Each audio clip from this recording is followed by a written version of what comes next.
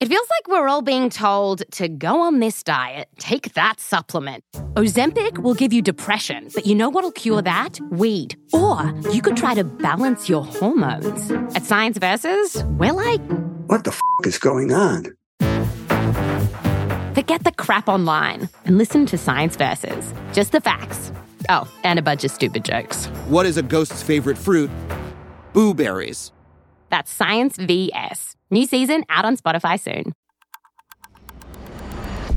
Today is Monday, July 6th, 2020.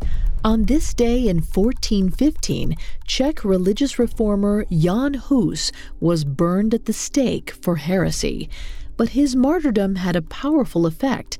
It fueled a nearly 20-year war between the Pope and Hus's followers in Bohemia, which is now the Czech Republic.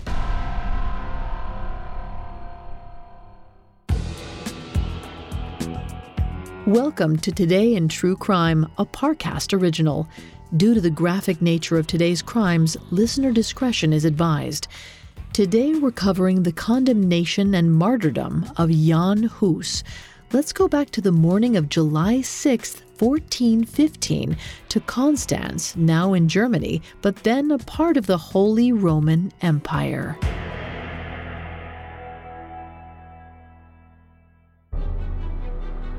Jan Hus, an estimated 45 years old, was in poor health by the time he arrived to be sentenced. For over 2 months, his food had been strictly rationed and his limbs bound by heavy chains. He looked frail and weak as he stood listening to the Catholic Mass and liturgy that preceded his condemnation. However, despite the grave events that lay ahead, Jan Hus did not make any motions to beg for mercy. He was firm in his beliefs.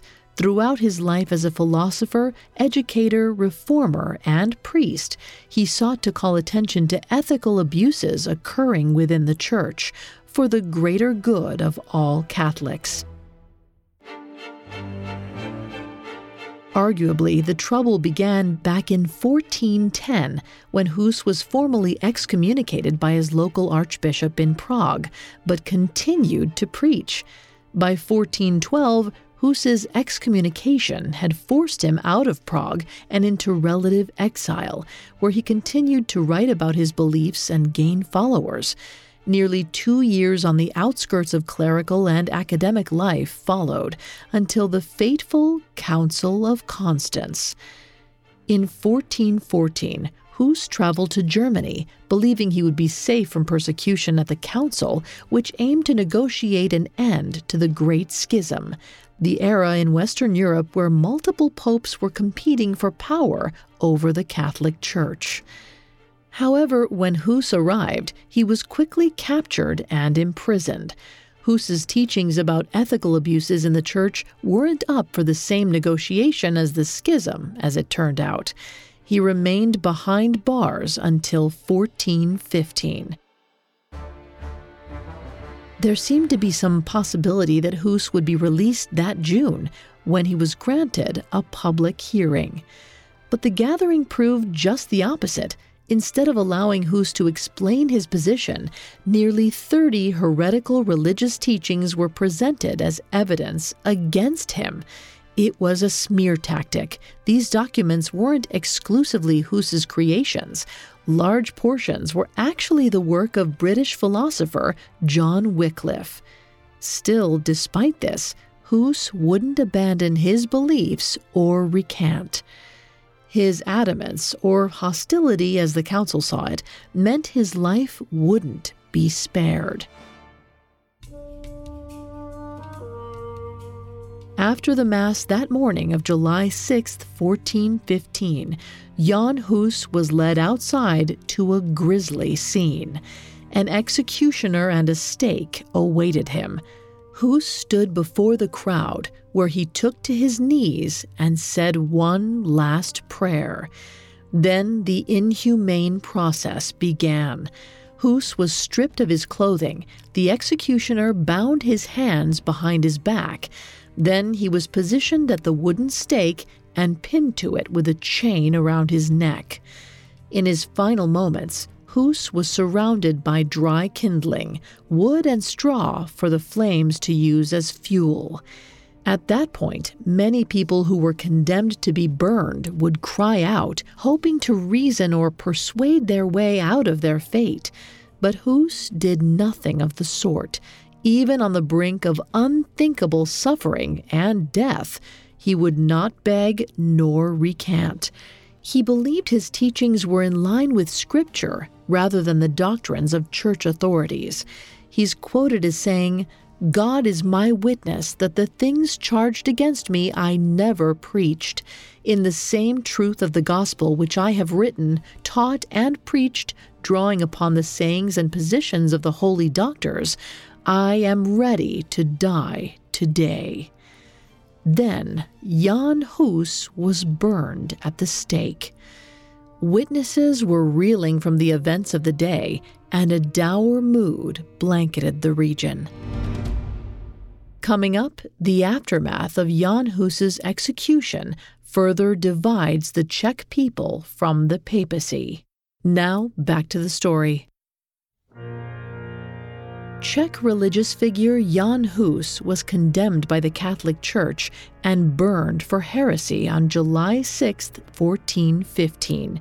But his condemnation and death epitomized a larger conflict between two groups in 15th century Europe: religious reformers and the elite of the Roman Catholic Church. As a reformer, Hus severely criticized abuses within the Catholic Church, such as the selling of indulgences. This practice involved payments to religious figures or groups associated with the Church in hopes of absolving a person's sins. It essentially amounted to buying your way out of hell. Hus was also a loyal follower of the British religious critic John Wycliffe, whose philosophical teachings circulated around Prague back when Hus was educated as a theologian. Hus was particularly passionate about the Wycliffite belief that religious followers should look to Jesus Christ and the Bible, not the Pope and his rules. This would allow religion to maintain some level of independence from Rome, meaning a person should be Catholic by practicing the teachings of Scripture rather than by obeying the Pope. No pope in the 15th century took warmly to requests for checks on papal power, thus Hus's censure and, eventually, execution. But if the pope was hoping to reassert his dominance, that's not quite what happened. In Prague, where Hus was educated and practiced as a religious leader, many Czech people were horrified at his brutal death. Many of them, like Hus himself, had been influenced by John Wycliffe's teachings, and the execution of one of their leaders was the final straw. In protest, they distanced themselves from the Catholic Church and its papal doctrines. In response, Pope Martin V denounced these Husite traitors. He released a papal order demanding their persecution and encouraging King Sigismund to battle the heretics. During the Husite Wars, reportedly thousands of Hussites were thrown into the Kutna Hora mines, and the violence didn't end there. The brutal crusade against the Hussite community would continue for nearly 20 years, but they didn't take it quietly. For those long years, Hussites proved their resolve, taking up arms and fighting back. The conflict only ended by way of a treaty in 1436. But even as fighting abated, the stage was set for broader reforms and fractures in the Catholic Church. Notably, Hus's calls for change can be seen as a precursor to the Protestant Reformation, incited by Martin Luther's publication of the 95 Theses a century later in 1517. To this day, Czechs remember that influence and celebrate Hus for his outspoken bravery. The Republic commemorates him with a public holiday each July.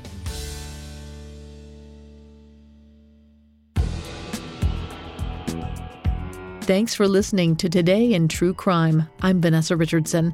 For more stories of medieval heretics, check out the Parcast original, Secret Societies. Today in True Crime was created by Max Cutler and is a Parcast Studios original. It is executive produced by Max Cutler, sound designed by Dick Schroeder, with production assistance by Ron Shapiro, Carly Madden, and Joshua Kern. This episode of Today in True Crime was written by Mackenzie Moore, with writing assistance by Nora Battelle. I'm Vanessa Richardson.